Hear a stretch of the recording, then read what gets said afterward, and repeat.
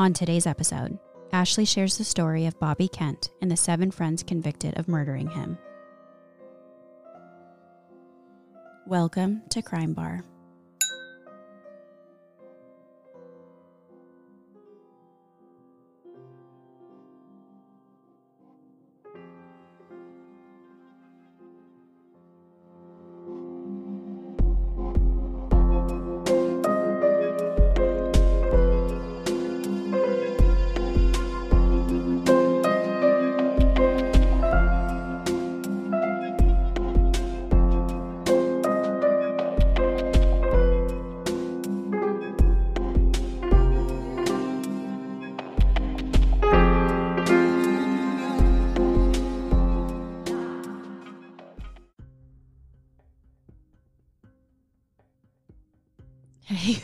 Hi. Silent wave that no one can hear. Yeah, no one can hear that I waved at you. Good afternoon. Hi. It's good to see you. It's good to be seen. As if I don't see your face all day, every day. Yeah. It's a dream, Well, really. It's good to see you here, like behind your mic. It's, Yes. In a professional setting. Yeah. Yeah. At work. Yeah. Working at a play. What's up with you? Hi. Hey. How are you? Hey. Hey. Just tanned our buns together outside. Yeah, we're tanning a little bit.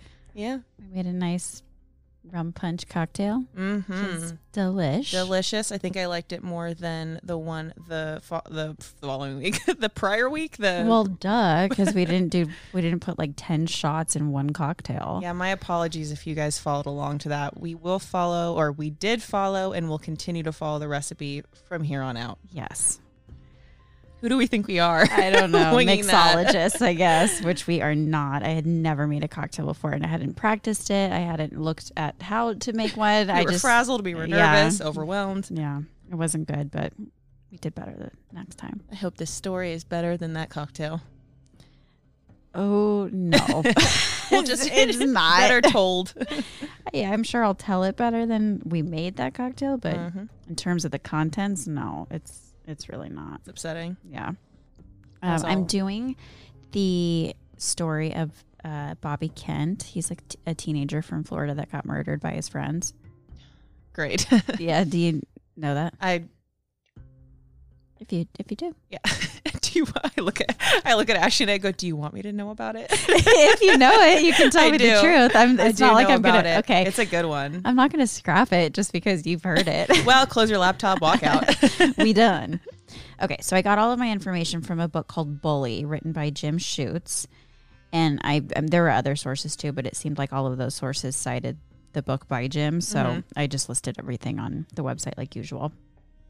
So the story takes place in the glorious state of Florida, in Hollywood, Florida specifically, and it is dripping with like teenage angst. I was going to say humidity. Well, yeah, that too. I'm certain.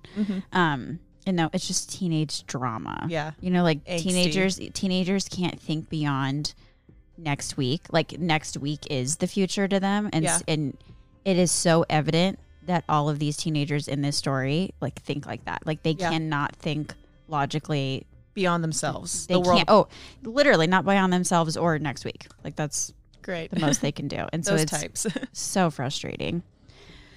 Okay. Lisa Connolly was born on July 31st, 1974. So she's a Leo. She was an only child, and her parents divorced when she was young, and her dad started a new family and sort of did that thing where he just moved on. Forgot about him. Yeah. So she was raised by a single mom, and they didn't have a lot of money or anything like that. Lisa also didn't have a ton of drive.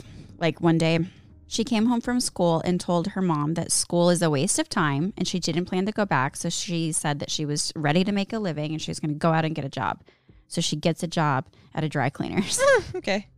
When she was 18 years old, that's sort of when the story takes place. She, at that point, she's kind of frumpy. She's never had a boyfriend. She spends a lot of time on her own. Okay, so a point that was continually made through everything that I read was that she was just very like unkept. Like her hair was always tangled and greasy.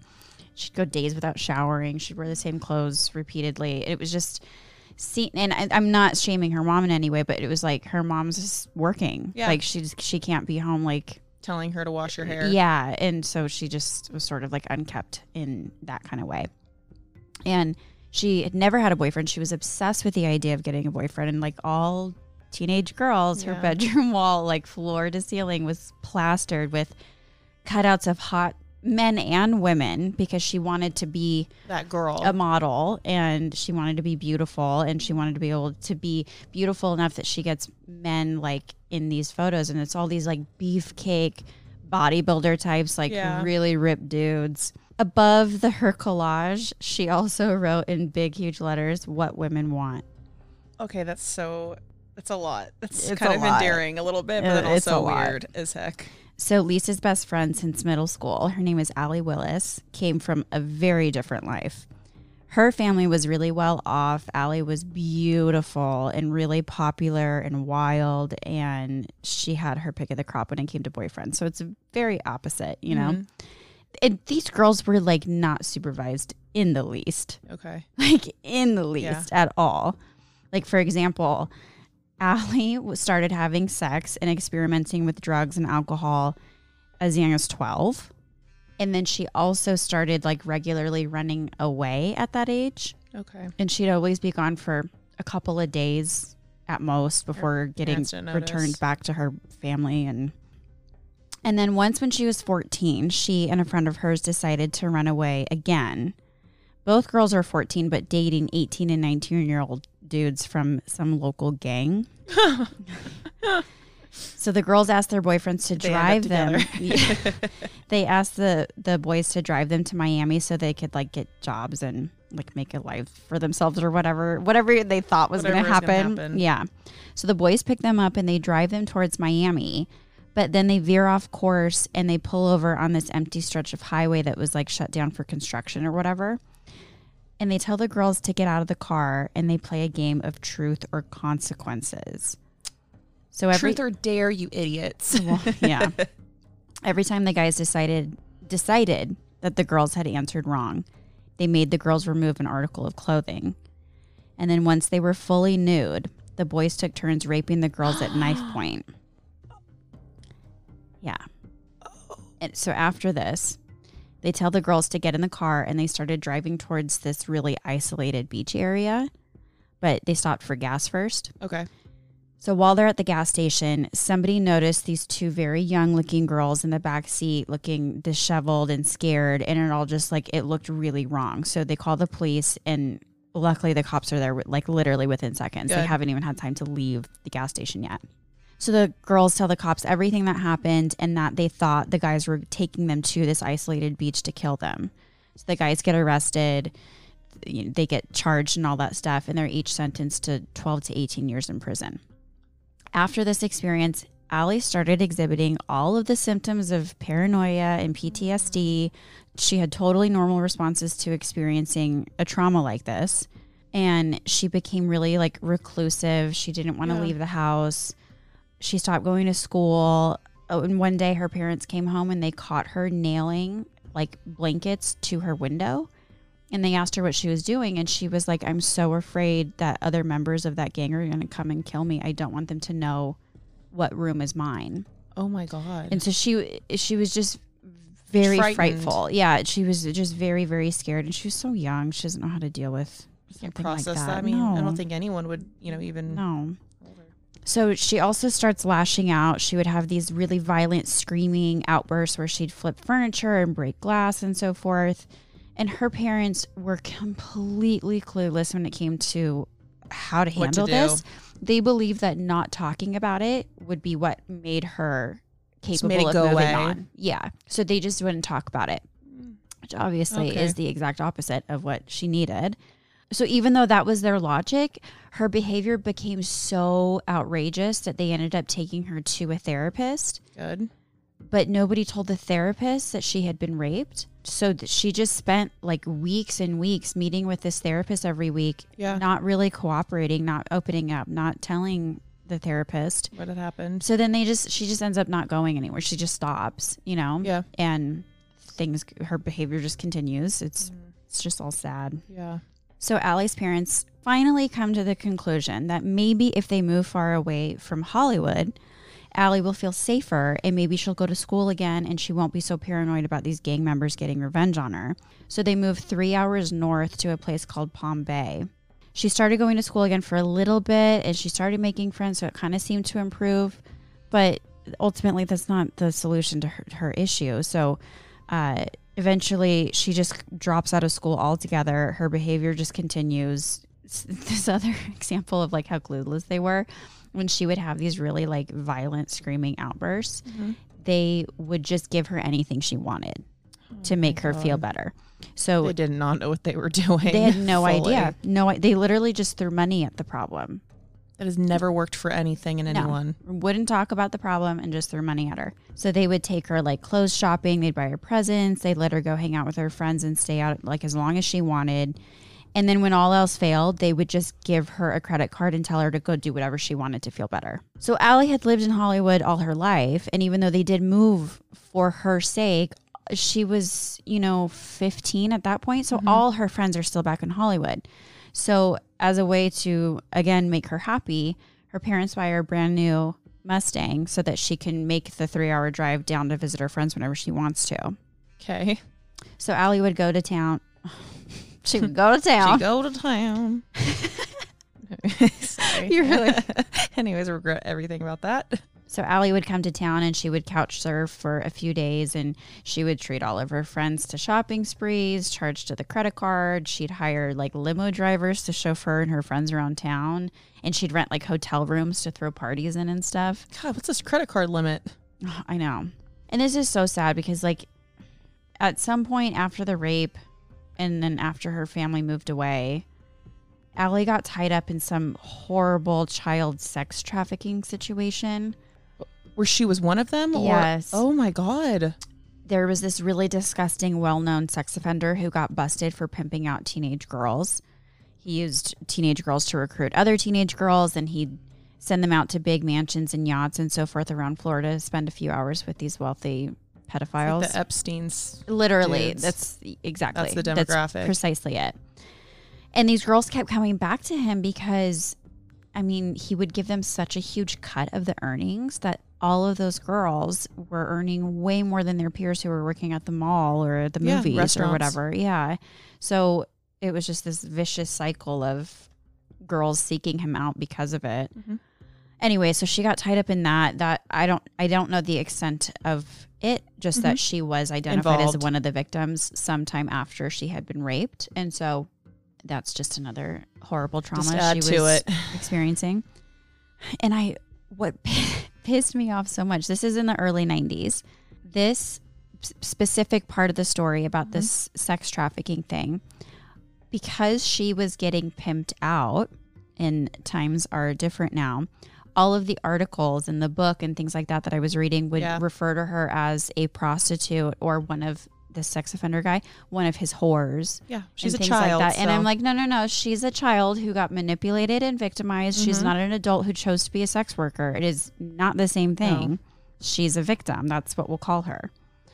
So anyways, Lisa, even though she's Allie's best friend, Allie never told her about the rape or about the sex trafficking thing. Well, it's unclear about the sex trafficking thing, but she never confessed to her about the rape. The best friend? Yeah, so Lisa... Wasn't the best friend there? It was a different girl. Oh, she had a friend with her, but it was a different it was not one. Okay. Yeah, it wasn't Lisa. So Lisa, she suggests some things later that make you feel like, why would you ever put your friend through that? But she didn't know that Allie was going through anything. She didn't know about her past.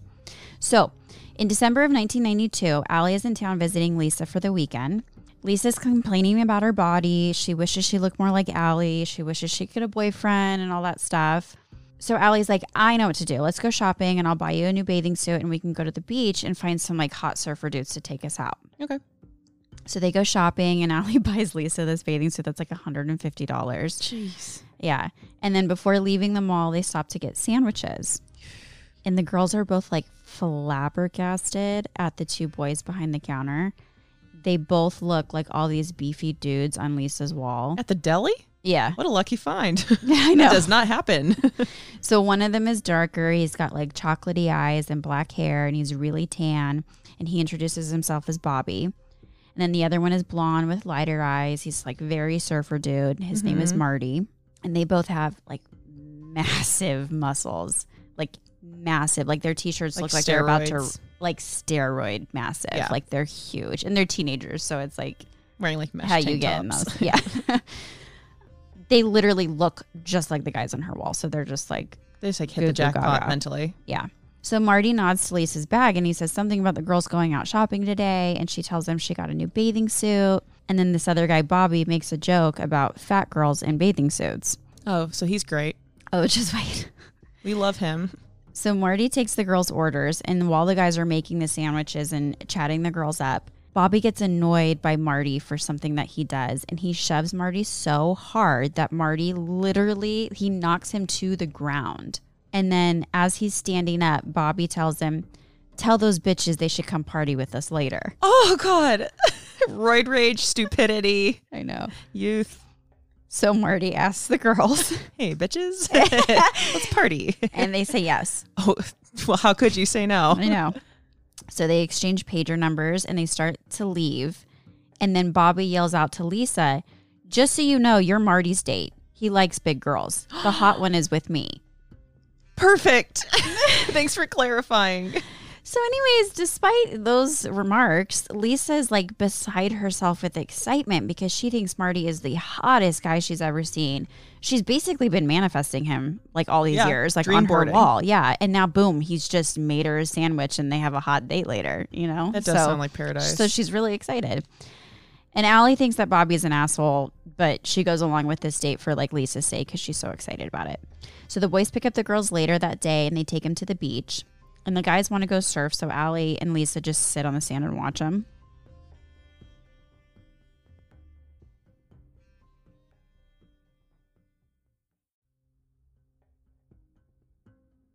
Marty seems very interested in Lisa, and Allie is like sort of warming up to Bobby because he's super hot after all, and I guess at 18, that's all that matters. I know. So the boys are done surfing, and they pile into the car to head to a party. They stop at a liquor store and Bobby tells Marty to go inside and buy the alcohol. And when Marty was like, well, give me some money, I don't want to pay for it by myself. Bobby is like immediately red and bulging. Like rage. Yeah. And he grabs Marty's ear. He twists it as hard as he can. And he yells, what's that, boy? What did you say? Did you say, yes, sir, boss? I sure will buy that for you now, boss. And Marty like screams out because he's twisting his ear hurts. And he tries to pull away. And so Bobby lets go. And as soon as he lets go, Marty just calmly gets out of the car and he goes in and he does what he was told. And the girls are sitting in the back seat stunned. Like, what the hell did we just see? Yeah. What was that? Bobby turns around and he tells Allie to get in the front seat with him. He says, get in the front seat, baby. He like constantly refers to her as baby, and I just like it bugged me so much. It was so gross. I can say it, but he can't. Yeah. So then Marty comes back out with the booze, and he gets in the backseat with Lisa, and they head off to this party. But then on the drive, Bobby pulls over into some random empty parking lot, and they're just like blasting music. They start drinking and passing around a joint, and then out of nowhere, mid-conversation, Bobby grabs the back of Allie's head and pulls it down to his lap and yells, welcome to the party, bitch. See, girls, there are good men out there. Oh, my God. If you just hold out for your Prince Charming. So she gives him a blowjob. Oh. And then they start having sex in the front seat. And Lisa is, like, stunned. Yeah, well, like, yeah. She was completely inexperienced to begin with, and then shocked that her friend is having sex like inches from her. Yeah, right in front of her. But then Marty starts making the moves on her, so then they end up having sex in the backseat at the same time. And I just was like reading this like, oh my God. Like, I feel like you and I as adolescents were in such different places in these girls. Oh, like, you think? You carried a briefcase. I was homeschooled. Like, polar opposite worlds. Yeah. So different. Not even on the same spectrum. Yeah. So anyways, that's the start of Marty and Lisa's relationship. Like, it's such a cute, you know, it's a meet cute. I was going to say, like all rom-coms. Yeah. Marty Puccio was born in Florida on March 21st, 1973. So he's an Aries. He came from a very typical middle-class family. There's not really a ton to say about it. And when he was 7, a boy named Bobby Kent moved in 4 houses down. Bobby was born May 12th, 1973, so he's day a after Taurus. me. Yikes. Yeah.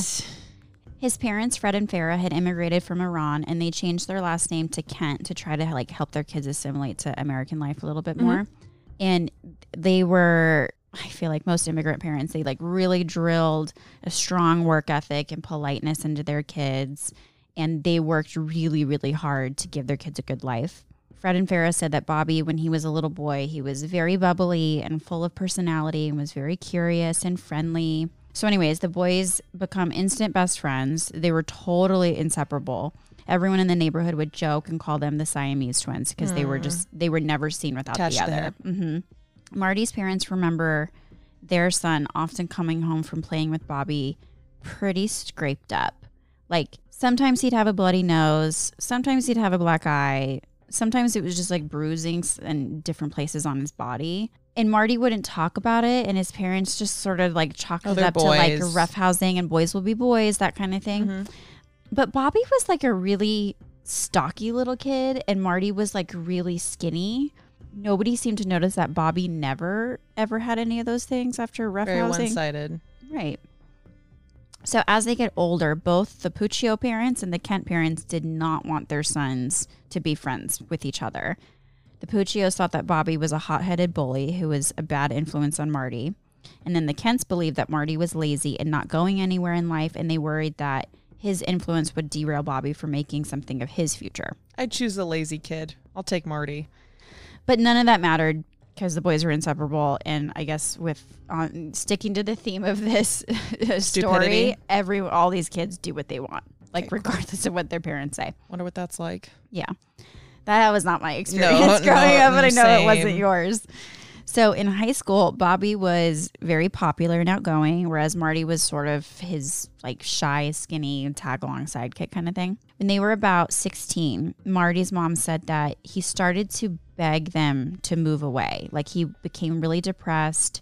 He wouldn't confide in them what was going on. He just kept insisting he wanted to pick up and move far away from Hollywood. Mm-hmm. And when they tried to get an explanation from him, he would just like shrug it off and stop talking. And they were just like, we can't just uproot our lives because our son is like having a problem. You won't even tell us what the problem is. Yeah. So they compromised by letting him move in with an aunt in New York like for a few months. Uh-huh. But I don't know what the reason was. Eventually he came back. And when he came back from that little move, he started acting out so severely. His behavior was so bad that teachers started complaining about how disruptive he was and wanted him removed from their classes entirely. Then Marty and Bobby got arrested for petty theft, and Marty dropped out of high school. So this was like the last straw for the Kents, and they put their house up for sale, and Fred told the kids they had no choice but to move somewhere else so that Bobby would stop hanging around with like deadbeats because he was just like sick of this. Spiraling. Yeah. But Bobby begged and pleaded with his parents and swore he would stop hanging out with Marty as long as they agreed not to move. So they agree. They take their house off the market. They stay in Hollywood. And as soon as like things calm down, he just goes back to hanging out with Marty like normal. Like he doesn't keep his promise. No. Wow. Surprisingly, Bobby is the only teenager in this entire story who graduated high school. Jeez, like everyone else literally drops out. A degree means nothing. Right. So after he graduates, he and Marty spend 8 to 10 hours a day together. They always got jobs together, and if one of them quit or was fired, the other would leave too.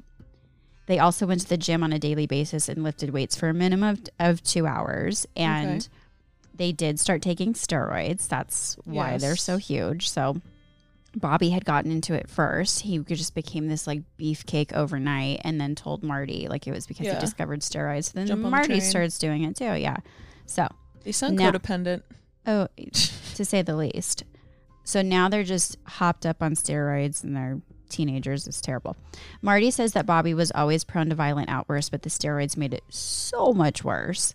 Like it never usually took Bobby very much to like fly off the handle. Mm-hmm. But then after he started taking steroids, it could be something like Marty needing to stop to get gas while they're driving would anger Bobby to the point where he'd beat the shit out of Marty. So yeah, Like 2 hormonal teenage boys Yeah. on steroids is a hot mess. I feel better about my hormones now. Then Bobby gets really into porn, but not just like normal porn. He Some gets really bondage. into, no. Oh, okay. He gets really into violent and very, very bizarre porn. Okay. And Marty and other friends say that Bobby had like a very real obsession. He was constantly looking at it, constantly collecting magazines and videos, and he would always make his friends, Marty in particular, watch with him. Like humiliation? Then, I don't know. He just would. You didn't make ask them- No, he just would do Why, it. Bobby? Then he discovers gay porn, and it's like a whole other ball game. Yeah. So the boys would make a big show of putting on a video of 2 guys or buying a magazine with guys in it and acting all grossed out and laughing at it and stuff. But like they just kept, continue but they kept watching. doing it. So Dude, like, this is so gross. yeah. So Put like the next one in. read, yeah, literally like read between the lines. Yeah. That's exactly it. So Marty claims that Bobby had already been interested in violent porn. And then when he discovered gay porn and he merged the 2 ideas, things just got bad. Yeah. He was obsessed with the idea that gay men were gross, and watching them perform violent and or degrading acts on each other was like something they had coming because they were gay, and he just always wanted to watch it. If Bobby would put on a video and Marty wasn't interested in it or he would look away, Bobby would tackle him, straddle him, and then yank his head toward the screen and hold it in place so that he had to watch. Then Bobby got obsessed with the idea of making gay porn. I was going to say, this is no shock. No, not like starring in it, like directing it. Okay.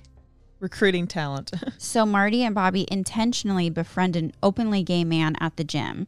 And eventually they work in casually this idea that they would really like to do. They would like to direct a porno. And he says that he's open to trying a solo video. Okay. So they set it all up. They make this movie called Rough Boys. And it's just this man by himself. And you can hear Marty and Bobby off camera directing him and encouraging him to do super, super degrading, horrible things to himself that I'm not even going to relay. Okay, good. The guy is super hesitant and really, he's not into the idea of anything that He's they're uncomfortable. suggesting. But he really needs the money, and they have convinced him that they'll be able to sell this video for like a ton. Surprise, surprise. They made no money on this. Yeah. Not a single porn shop wanted to buy this video. Feel bad for this guy. But they start doing this such an awful thing where when they're like hanging out with a bunch of people, they'd be like, oh, look at this thing we did. And they would pop the video in and like then everyone would have show. to watch it. So this failed attempt at breaking into the porn industry only inspires Bobby to find some other avenue of kind of the same thing to exploit for money. So he and Marty start going to gay bars and clubs, and he signs Marty up for amateur striptease competitions.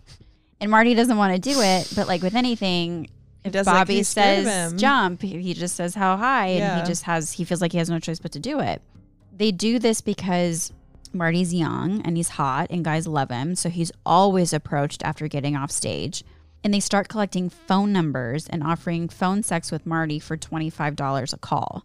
The boys would also have this like inside joke at these clubs and bars where they were a gay couple. Okay. Literally, What that's a all fun it- inside joke. I know, such a fun inside joke. So funny. So he's making Marty do all of this. And honestly, I have no idea what Marty's sexual orientation was. But regardless, like he was without a doubt being manipulated and pressured into doing this.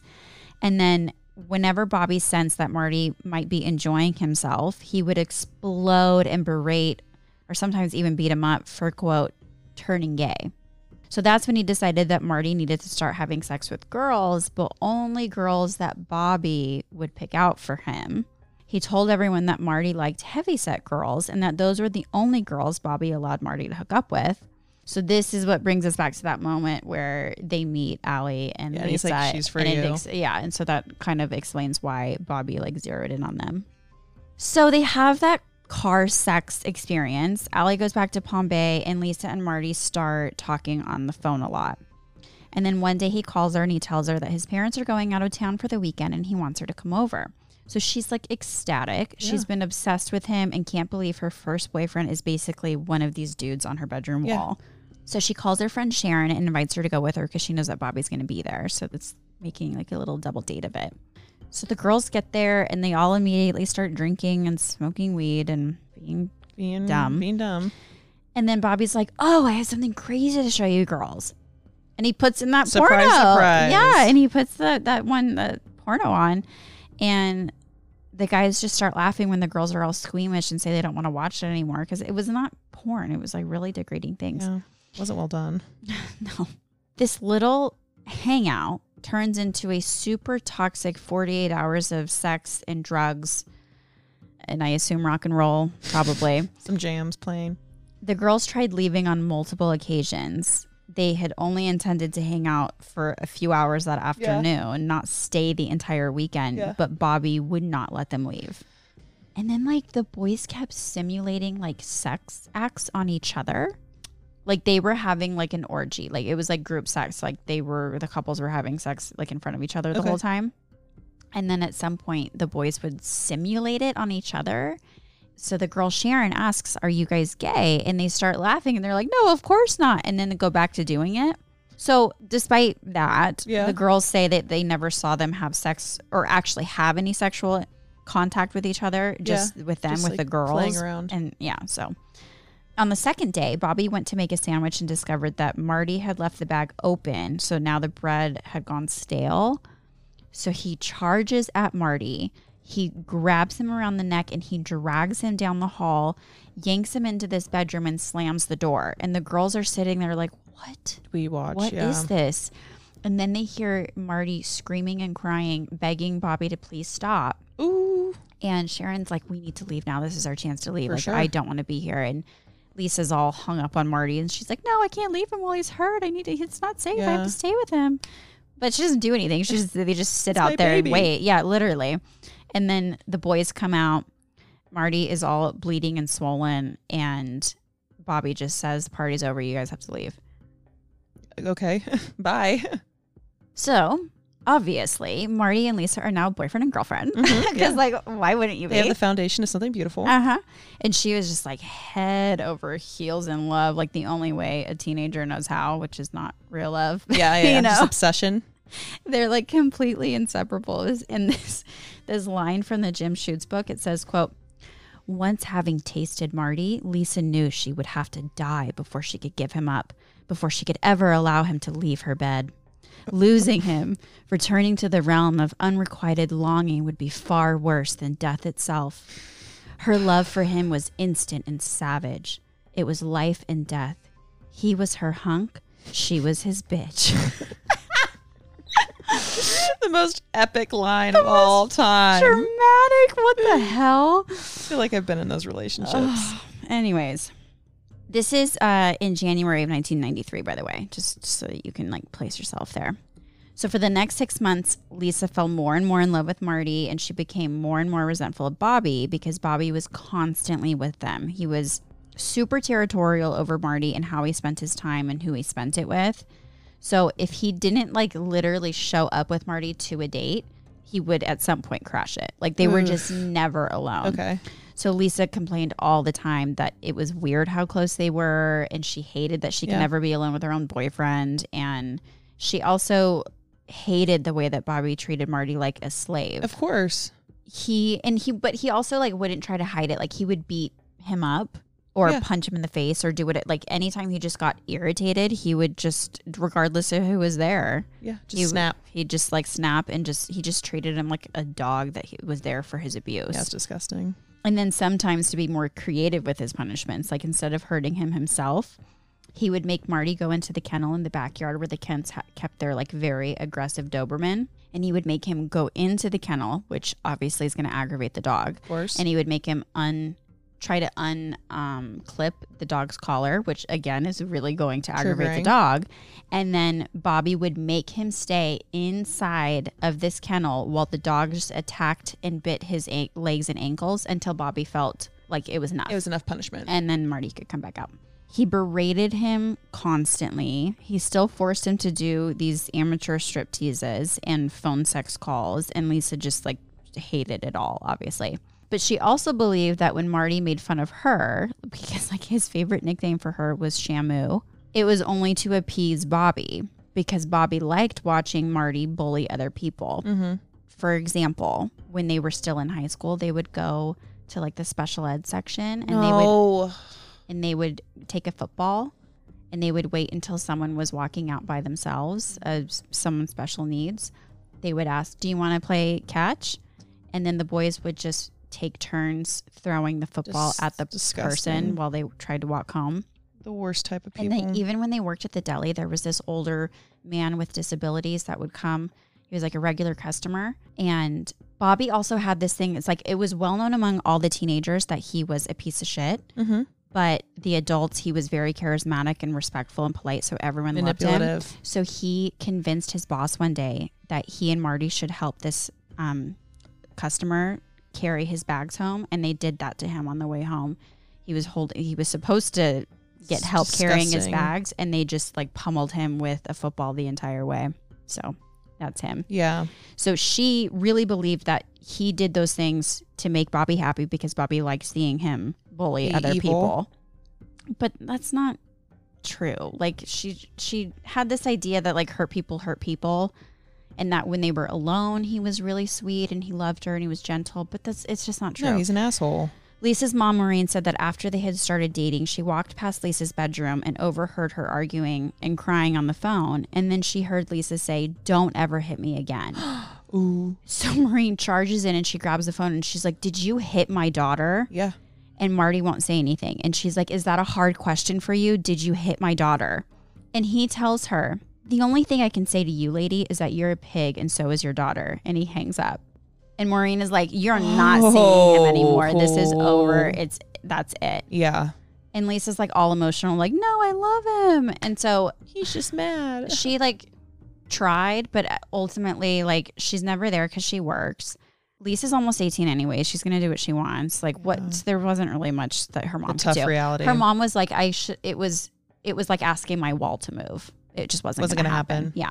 I mean, the behavior got so bad that like a bunch of Lisa's friends started calling the house and asking Maureen to like somehow get Lisa away from Marty because he was so abusive and he was so terrible.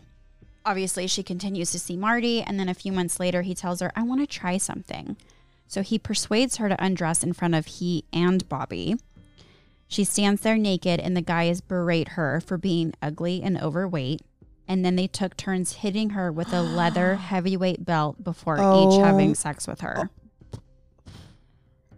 That's a lot. She felt very strongly after this was over that Marty hadn't wanted to do that to her, but that Bobby made him do it. So instead of feeling as though both boys had raped her, she felt like it was actually Bobby had just sort of degraded she and Marty like as a unit. So she and Marty start talking, and Lisa's like, "I think the way to get him out of our relationship is if we just like set him up with someone. That way he has something to do and he won't be around constantly." Oh yeah, put a woman into this. So she calls Allie, her best friend. She calls her. Great. She's awesome too. And she asks, "Do you want to go on a double date?" And Allie's like, I know I hooked up with him, but I'm not really into him. And I'm dating this new guy named Donnie. Like, I don't really want to. And she's like, "Please, please, please." She's like, "Fine, I'll hang out with you, whatever." She comes down for the weekend. Allie comes down to visit for the weekend. And the girls go over to Bobby's house. Mm-hmm. They're all hanging out. And then Bobby's mom unexpectedly comes home. So this means they can't drink or smoke or have sex or anything else like that. So Allie and Bobby end up sitting at the kitchen table talking for a few hours. They're talking about the future. He tells her about this car repair shop he and his dad are going to open together. And she's sharing her future goals. And they just seem to hit it off. And he seems like he's actually a pretty normal guy. Yeah. So the girls leave and Allie stays the night at Lisa's, and they're just like gushing over these two guys. Like, she's really into Bobby and Lisa's really happy that her plan is working. So the next day the girls go back to Bobby's to hang out again. And this time they're alone.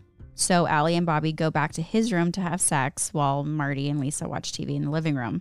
She said that he closed the door, and while she undressed, he was by the TV popping a video in.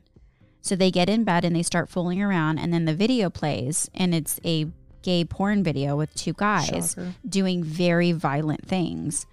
And she's like, "What the hell? Turn this off." And she turns away from the screen. Bobby responds by punching her in the face, yanking her head back to look at the screen and hold her there to stare at the screen as he starts to rape her.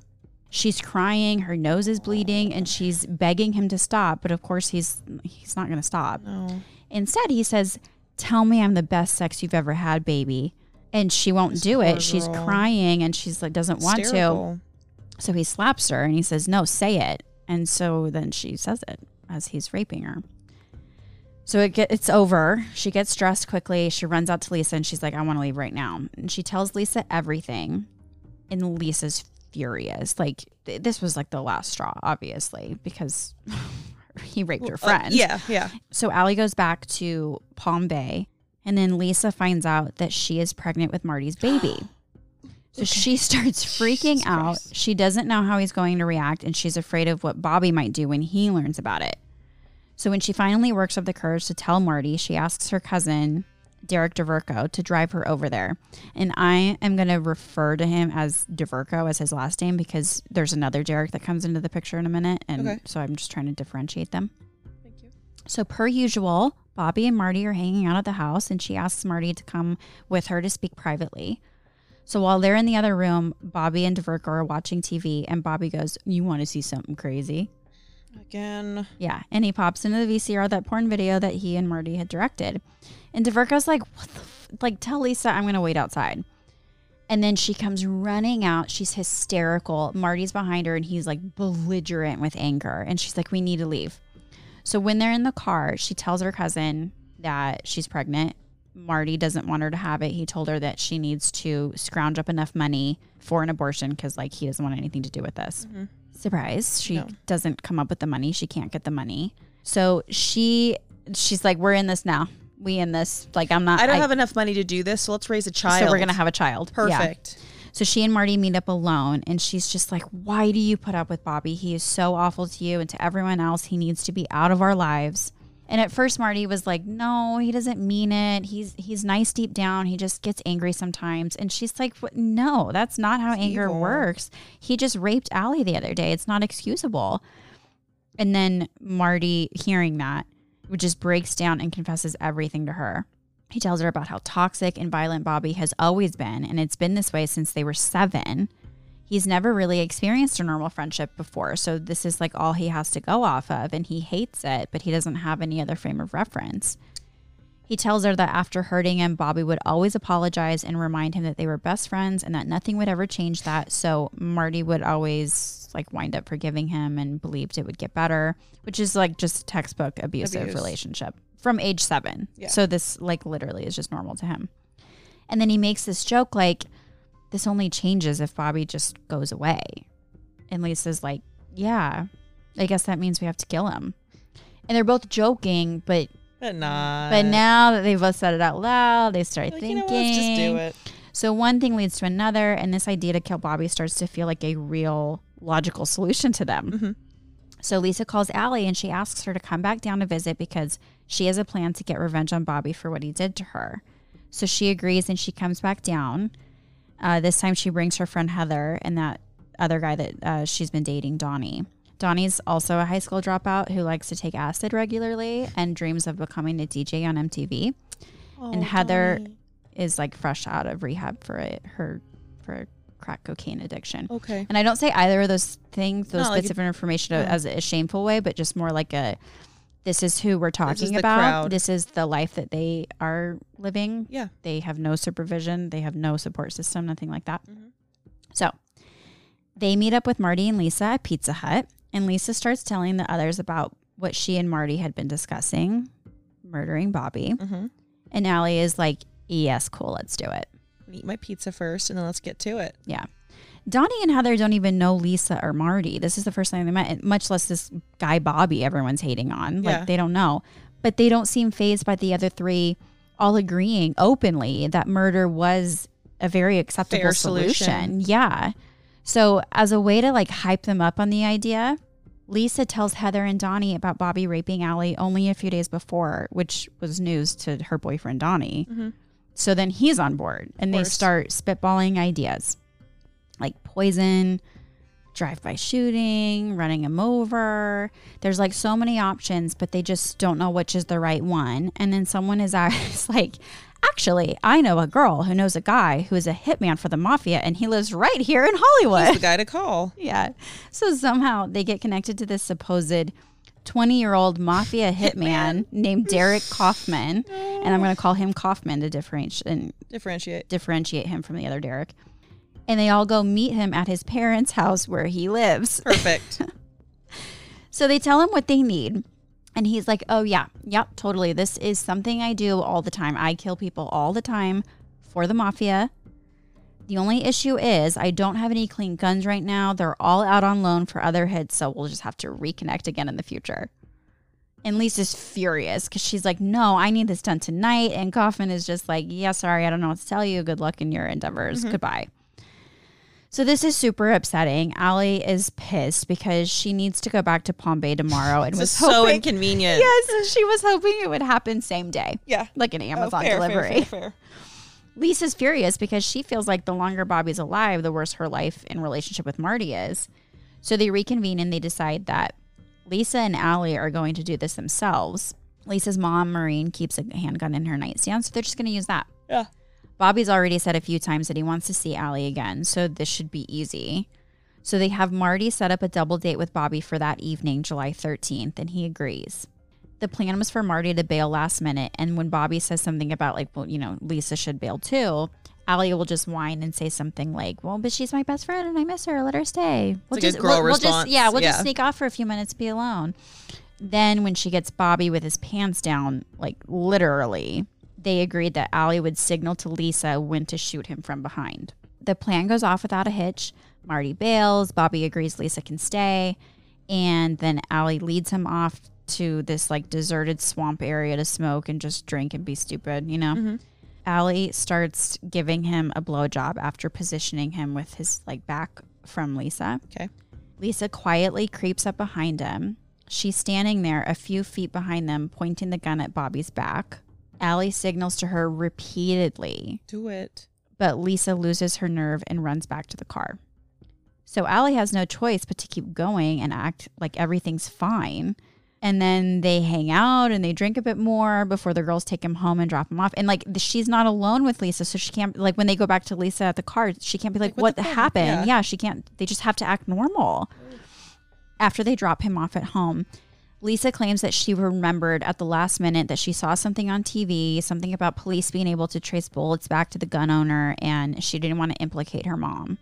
So the group again reconvenes to come up with a new plan. They go back to Kaufman and they ask if he's willing to do the hit with them, but use knives instead of guns. And this is not a real hitman. This is some dumb punk. Oh, really? And he runs, so they've put him on the spot. And he agrees to do it because he's got a reputation to uphold. He runs a gang called Crazy Motherfuckers. And he's come up with that on the spot? Yeah, he's got a tattoo on his arm that says CMF, like tattooed next to a dragon, just like as further proof that like he is in a gang. I mean, he's a loser. He's one of those guys. He was like 20 or 21. And most of the members of this gang that he runs are teenagers, some as young as 10 and 11. So he's one of those. They are crazy motherfuckers. He's one of those losers who only hangs out with young people who don't realize he's a loser because he's older. We all know those. Yeah. So they decide they're going to recreate last night's plan that Lisa didn't go through with, but this time they'll have a larger group there to make sure it gets done, and they'll use knives. So Marty tells Bobby, hey, after last night, Allie says she wants to see you again. We're all going to hang out tonight, so you should come. And so Bobby agrees. On the evening of July 14th, 1993, Bobby showered, got dressed, and said goodbye to his parents. He told them he was heading out to hang out with friends and that he'd be back in a few hours. The group caravans to another deserted, swampy marsh area, and they're all drinking and hanging out. The group consisted of Marty, Lisa, Allie, Bobby, Lisa's cousin DeVerco, Donnie, Allie's new boyfriend, and her friend Heather, and then this mafia hit guy, Kaufman. Whole crew. Bobby was really surprised that so many strangers were there, but they all acted super nonchalant, so he didn't really seem suspicious of them. Mm-hmm. So the plan was Allie would again lead Bobby off to be alone, but then Heather would like casually wander over. And when she felt it was the right time, she would point to the shoreline of the swamp and ask Bobby, hey, are there alligators in there? This would be the cue for Donnie to jump out from the shadows and stab Bobby in the back. So it all works out. She says it. And Bobby turns to her and said, I don't know. Why don't you skinny dip and find out? Oh, good idea, Bob. And then Donnie jumped out and stabbed Bobby in the back of the neck. Bobby jumps away from him and he starts yelling, he hit me. I've been hit. I've been hit. And he's like stumbling backwards. It's all dark too. Remember that. They don't have any lights on. The headlights are all turned off. So this is really dark. He's stumbling backwards. He's grabbing his neck. He's yelling for the others to come help. And they all start approaching. And Bobby pulls his hand back from his back. And he realizes it's like dripping in blood. And then he looks up and he sees Marty approaching him with a knife. Bobby just starts panicking and apologizing. And he keeps saying, I'm sorry, Marty. Whatever I've done, I'm so sorry. And then Marty pounces on him, stabbing him in the abdomen, and then he twisted the knife. And when he pulled it away, part of Bobby's intestines came out and hung over his belt. Like the movies. As soon as Donnie had struck him, Allie and Heather screamed and ran back to the car. Heather got in the back seat, curled into a ball, and covered her ears and just stayed like that the whole time. Allie got into the driver's seat and started the car and turned the headlights on. So during that time that the girls had been running away, Marty had gotten him in the stomach, stabbed him in the stomach. He'd stepped back and he and Bobby both like stared at the intestines, totally stunned. And then out of nowhere, Bobby just takes off running, like pumped with adrenaline, probably steroids. He's running as fast as he can off into the dark. Yeah. Marty is so stunned that he just like stands there and watch him run away. And then he snaps out of it when Kaufman starts screaming, don't let him get away. Don't let him go. We have to get him. So Donnie, Marty, and Kaufman chase after him. And then, so that is at that moment where Allie got in her car. She turns the the headlights on, and she sees Bobby running at her car with his intestines hanging out. And he collapses right at the hood of her car. And then she sees the three other guys come out of the dark from different places with like all of their knives, and they slowly approach him because he's collapsed onto the ground now. They realize he's alive. So Kaufman starts screaming, we have to finish him. So Marty straddles Bobby's chest, pinning his arms down with his knees. He grabs Bobby by the hair, pulls his head towards him, and then slams him down on the cement so hard that he fractured a bunch of vertebrae. But Bobby is still alive. And he's still pleading for his life and apologizing. So Marty takes his knife and he saws back and forth across. My God. Okay, I hate that very much. Huh? Bobby's throat. Yeah, really. Sorry. I don't love that. I should have warned. That visual's tough. Marty gets up and he stands back, and they all stare at Bobby on the ground, and he's still alive. His voice box has been fully severed, but he's moving his head around and he's trying to mouth something. So Marty leans down and he plunges the knife in Bobby's chest with so much force that it just barely punctured the skin on Bobby's back. So it just went all the way through? Almost. And Bobby is still alive, even after this. I would be suspicious at this point. Well, these kids are all dumb. I'm just going to say it. Low IQ individuals, all on drugs, and young people are just dumb. You're not fully developed then. Yeah. So they really believe that as long as he's alive, it means that he will survive. Got it. Okay. Like they don't let nature do its No, they thing. don't. Yeah, exactly. So that's when Kaufman, the mafia guy, grabs a metal bat from the car and he stands over Bobby and he kills him with one blow to the head, and everything goes silent. The hitman had to do it. DeVerco had remained in the car all this time. He supposedly didn't know about the plan to murder anyone. He was under the impression that they were luring Bobby out there to beat him up. So when Allie had gotten back in the car and turned the headlights on and they saw what was happening, DeVerco just starts screaming, you have to drive away, drive as fast as you can. He's so freaked out.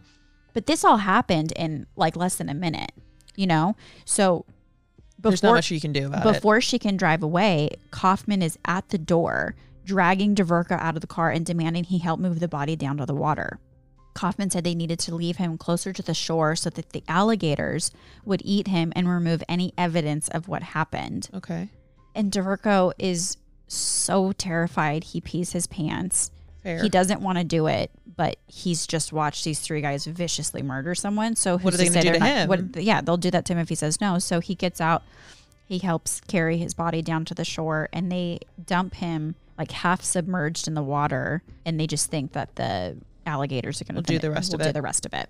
Lisa had been standing at her car during the entire murder, hyperventilating and watching all of it. But as soon as it was over, like a little worker bee, she buzzed around picking up all the knives and all of the evidence that she could find. They all pile back into the cars and they drive to a nearby beach. And it's like at 2 a.m. at this point. Lisa collects all of the knives and buries them deep in the sand. And then she stands up and she goes, wait, a dog is just going to dig this up. Someone's going to bring their dog here and their dog will dig this up and find the blood. People bring their dogs here all the time and the lifeguards don't do shit, even though it's illegal to bring your dog on the beach. She's like ranting about how people don't obey the law of not bringing your dog on the beach after she just murdering someone. Yeah. So she digs the knives back up and she throws them out into the ocean as far as she can. And then they all sit there and talk about an alibi. They decided to say that Marty had last seen Bobby the day before. He would say that he asked Bobby to hang out on the night of the 14th, but that Bobby turned him down because he supposedly had a date with a new girl that nobody knew. Okay. While they're discussing this, Derek Kaufman asks, who will be the first to miss Bobby? And without missing a beat, Marty says, his dad. He really loves him. He gets up every morning and makes Bobby breakfast. So they decided that when Marty got home, I don't understand this because I think it's so stupid. He would call and leave a message for Bobby, something like, hey, it's Marty, just calling you like you asked me to do when I got home. So now you know I'm at home. So that way it insinuates Marty assumes that Bobby is at home and that Bobby had asked to like, let me know when you get home safely kind of thing. Not suspicious at all. Yeah. This obviously they're talking about calling a landline. And so they had all assumed that the ringer would be turned off for the evening so that it wouldn't disturb his parents or his sister. So Marty goes home and at 4 a.m. calls the Kent's landline and starts to leave a message. He says, Bobby, this is Marty Puccio. I called you. You asked me to call you when I got home. And before he can hang up, Bobby's dad, Fred, answers the phone and he's like, hey, Marty. This is Marty Puccio. And Marty panics and hangs up. So Fred lays there for a bit. Look, obviously, he's disoriented. The phone woke him up. And he's thinking, like, how weird that was. And how weird it was that Marty had said, this is Marty Puccio. Because literally, Marty and Bobby at this point are 20 years old. They have been inseparable since the age of 7. Yeah. So the fact that who it is. Yeah, so everyone knows who it is. It was so weird. So Fred gets up and he went to Bobby's bedroom and he wasn't there. And it was clear that he hadn't come home at all. And he felt uneasy, but he just assumed the boys were up to something stupid and he didn't have any way of reaching Bobby anyways because it's the early 90s. So he went back to bed. A few hours later, he gets up and he checks on Bobby again and he still isn't home. This isn't like Bobby at all. So Fred decided to work from home that day. That way, whenever Bobby did roll in, they could have a very frank discussion about where Bobby was going in life and maybe not spending time with people like Marty anymore. Okay. Before Bobby had gone out the night before, his mom, Farah, had asked him, are you on or are you off tomorrow? Bobby and his sister and his parents all worked like a regular schedule, so it was a typical question they'd always ask each other, are you on or off tomorrow? And he told her, I'm off, so we can all do something together. And she teased him and said, like, don't say that unless you mean it. So in the middle of the night on the July 14th, while he's being murdered, Farah had a dream that Bobby was standing in front of her, confused, and repeatedly asking her, am I on or am I off? Am I on or am I off? Mommy, I don't know if I'm on or if I'm off tomorrow. She said he just got chills. I know, I just got chills too, even though I've read this a million times. She said he just kept repeating it over and over and over again until finally he says, it doesn't even matter anymore. I'm tired. I'm just going to rest. She said that she jolted awake, like as if someone had shook her. Wrong. She jolts awake and she has this terrible feeling and she jumps up and she runs to the front of the house and looks out the front window. Yeah. And she sees that Bobby's car is in the driveway. So she's relieved. She thinks he's in bed and she goes back to sleep. But by noon on the 15th, there's still no sign of Bobby. So Fred walks down to Marty's house to see if he knows anything. Marty opens the door and Fred immediately knows something's off. He's all fidgety, he's weird, and he claims that he hasn't seen Bobby since the day before, which again is unusual. They see each other constantly. Yeah. While they're standing there, Lisa comes up behind Marty in hysterics and is like, what is it? What's going on? In a very clear panic. And let me be clear, like Fred is worried at this point, but he has not reached the level of panic. Yeah. So it's really weird for To her jump to to that. jump to this conclusion or to have this reaction at just seeing Bobby's dad standing there talking to Marty. So as soon as she comes up and she's crying like this, Marty turns to her and snaps, "Shut the fuck up and go back inside." Okay. And then he turns to Fred and he says, "I don't know where Bobby is." And he slams the door. So Fred immediately literally leaves Marty's door and goes straight to the police and files a missing persons report. So to make a super, super long and convoluted story short, within 24 hours of Bobby's death, almost all 7 of the kids start talking and telling others about what happened. Whether it be from bragging or out of remorse varied person to person, but the point is they all told the secret. Couldn't keep their mouth shut. And police were onto them pretty quickly, especially Marty, since he was so close to the missing person. And during one of the police interviews before they knew for certain that he had been killed, they thought he was just missing. They asked Marty if he has any knowledge of what happened or where Bobby is. And he says, "No way. I hope he's not. I pray to God he's not dead, because I don't know how I'd live my life. It would be very hard for me." Why are we jumping to the conclusion of death, Marty? And then on July 18th, just 4 days after Bobby was murdered, they found his body. Okay. Enough of the participants, including Kaufman, who had claimed to be that mafia hitman, they all confessed what they had done. So at 5 a.m. on July 19th, police arrived at Marty's house to arrest him, but he wasn't there. And remember, Bobby and Marty are neighbors. So when the police are getting ready to leave, they see Bobby's father, Fred, running at them from his house. And he asks them, "What's going on? Does this have to do with my son? Do you know where he is?"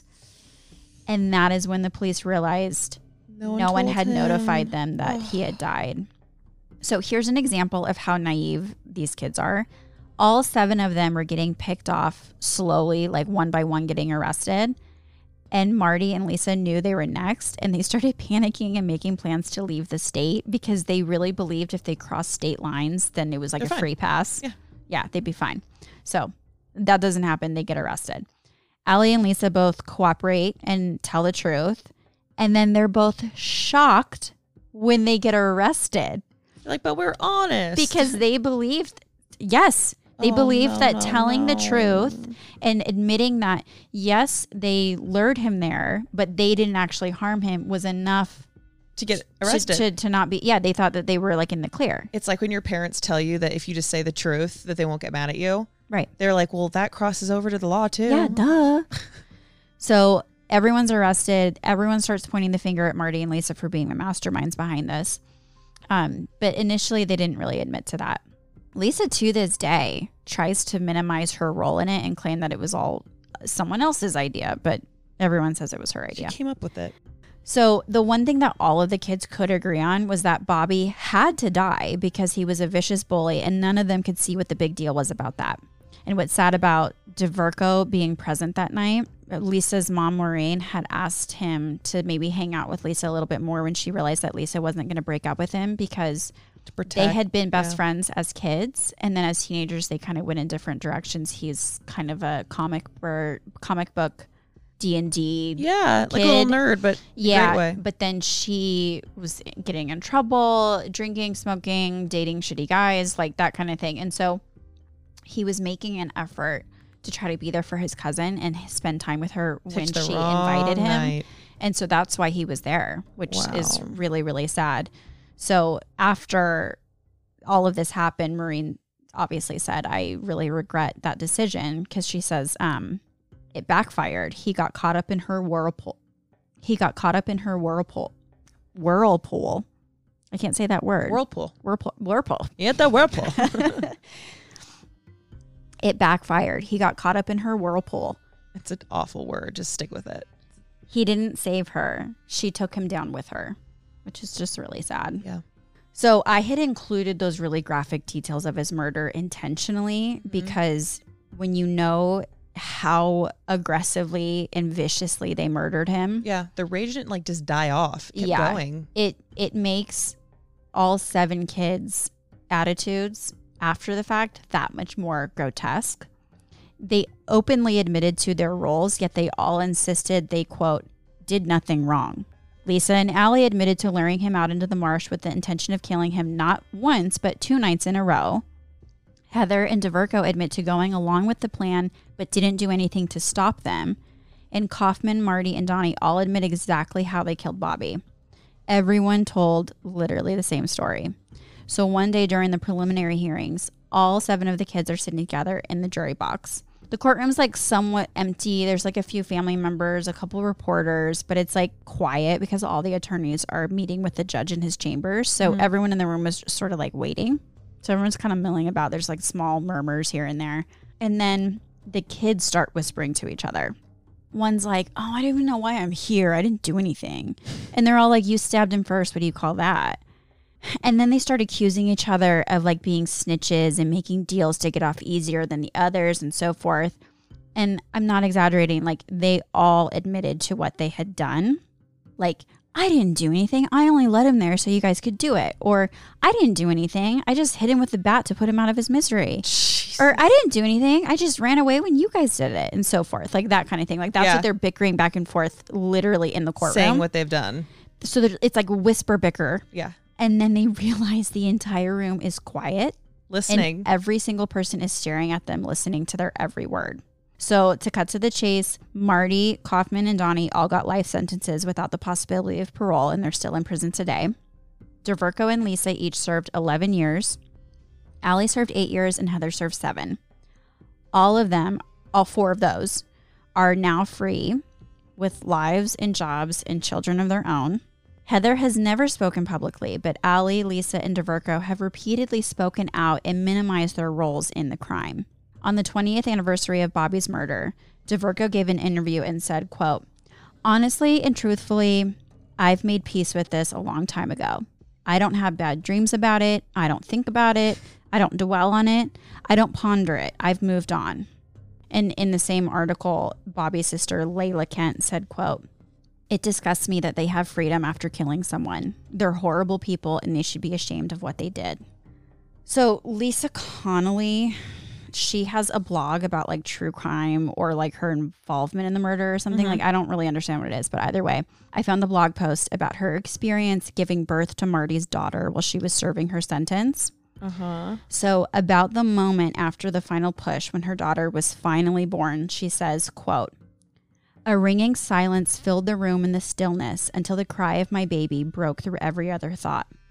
Tears spilled from my eyes. She was the most beautiful little thing I had ever seen, all pink and chubby. The police moved forward to unlock my hands, allowing me to hold her momentarily. Feeling her tiny hand in my own and the weight of her body against my chest shifted something deep in my soul. Suddenly, I had meaning and purpose outside of myself. After the allotted recovery time, the guards made a motion that I had to go. I shook my head back and forth frantically. No, please, just a little longer, I begged through sobs. It's time, the guard said without any inflection. I handed my baby off to my dad, trying to sear into my memory the feel of her in my arms, the perfect contour of her nose, and the smell of her breath. As soon as she was out of my hands, the handcuffs snapped tightly around my wrists and I was led shuffling away back to my cell. The concrete walls of my cell seemed to close in more tightly around me than ever before. For the first time, I felt the incredible weight of guilt for what I had done. Lying in the bunk bed, staring at the metal slab of the bed above me, I stared into the abyss of regret. I could have stopped this. I could have said something, but I didn't. I had been swept away by the opportunity for attention from a boy I thought had loved me. I let my need to be loved outweigh my judgment. I sought sleep as a savior from conscious thoughts, but it was both elusive and taunting. Every 2 hours, the pain in my breast, full of milk, woke me as a reminder to feed the baby that had been ripped from my arms. It went against every instinct I had to lie down, ignoring the desperate need to be with my daughter. During my waking hours, I wanted to climb out of my own skin to avoid the full-body sobs that consumed me and the dark spiraling thoughts that ate through my mind, leaving me unrecognizable from the person I had been only a year ago. Unquote. Beautiful writer. No. Okay. No. Well, I don't want to compliment her, but like that was... No. Wow. Because I felt like that was an appropriate note to end on, because hearing from Lisa herself for the briefest of times, and really only for selfish reasons. She felt regret for what she had done after she experienced a sliver of the pain Something and being loss taken from her. that she inflicted on the Kents. Yes. And I want to say that I do believe all of the allegations made against Bobby as a bully and a rapist. I believe all of that, but that doesn't make murder acceptable. He may have done terrible things and he should pay for those things, but not through death. No. And nobody deserves to die the way that he died. And it also ruins his family's life. Yeah, at the very least, his family didn't deserve to be ripped apart in the most vicious way possible.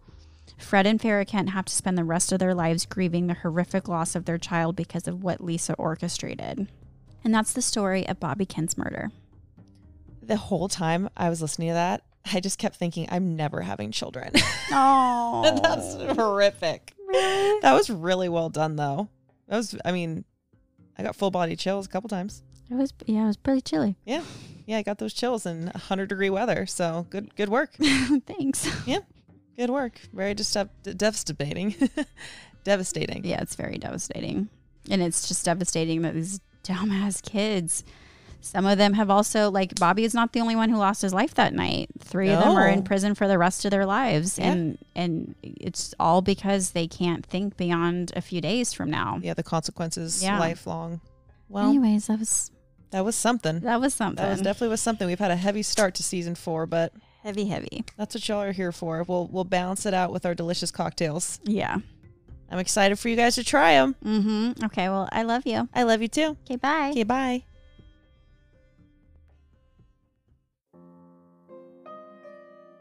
Thank you for listening. If you enjoyed this episode, please rate, review, and subscribe wherever you enjoy listening. We owe everything to the many journalists, authors, filmmakers, psychiatrists, and psychologists whose extensive work and expertise we pulled from to share this episode with you. For all of our detailed source material, please visit our website, thecrimebarpodcast.com. If you'd like to see content from today, you can find us on Instagram and YouTube at Crime Bar Podcast. We really love doing this show, and if you'd like to help with the continued creation of it, you can support by donating to our Patreon, which we have linked on our website as well as our Instagram, patreon.com/crimebarpodcast. This episode was hosted by Ashley Brumley Johnson and Anna Katharina. We'll see you next week.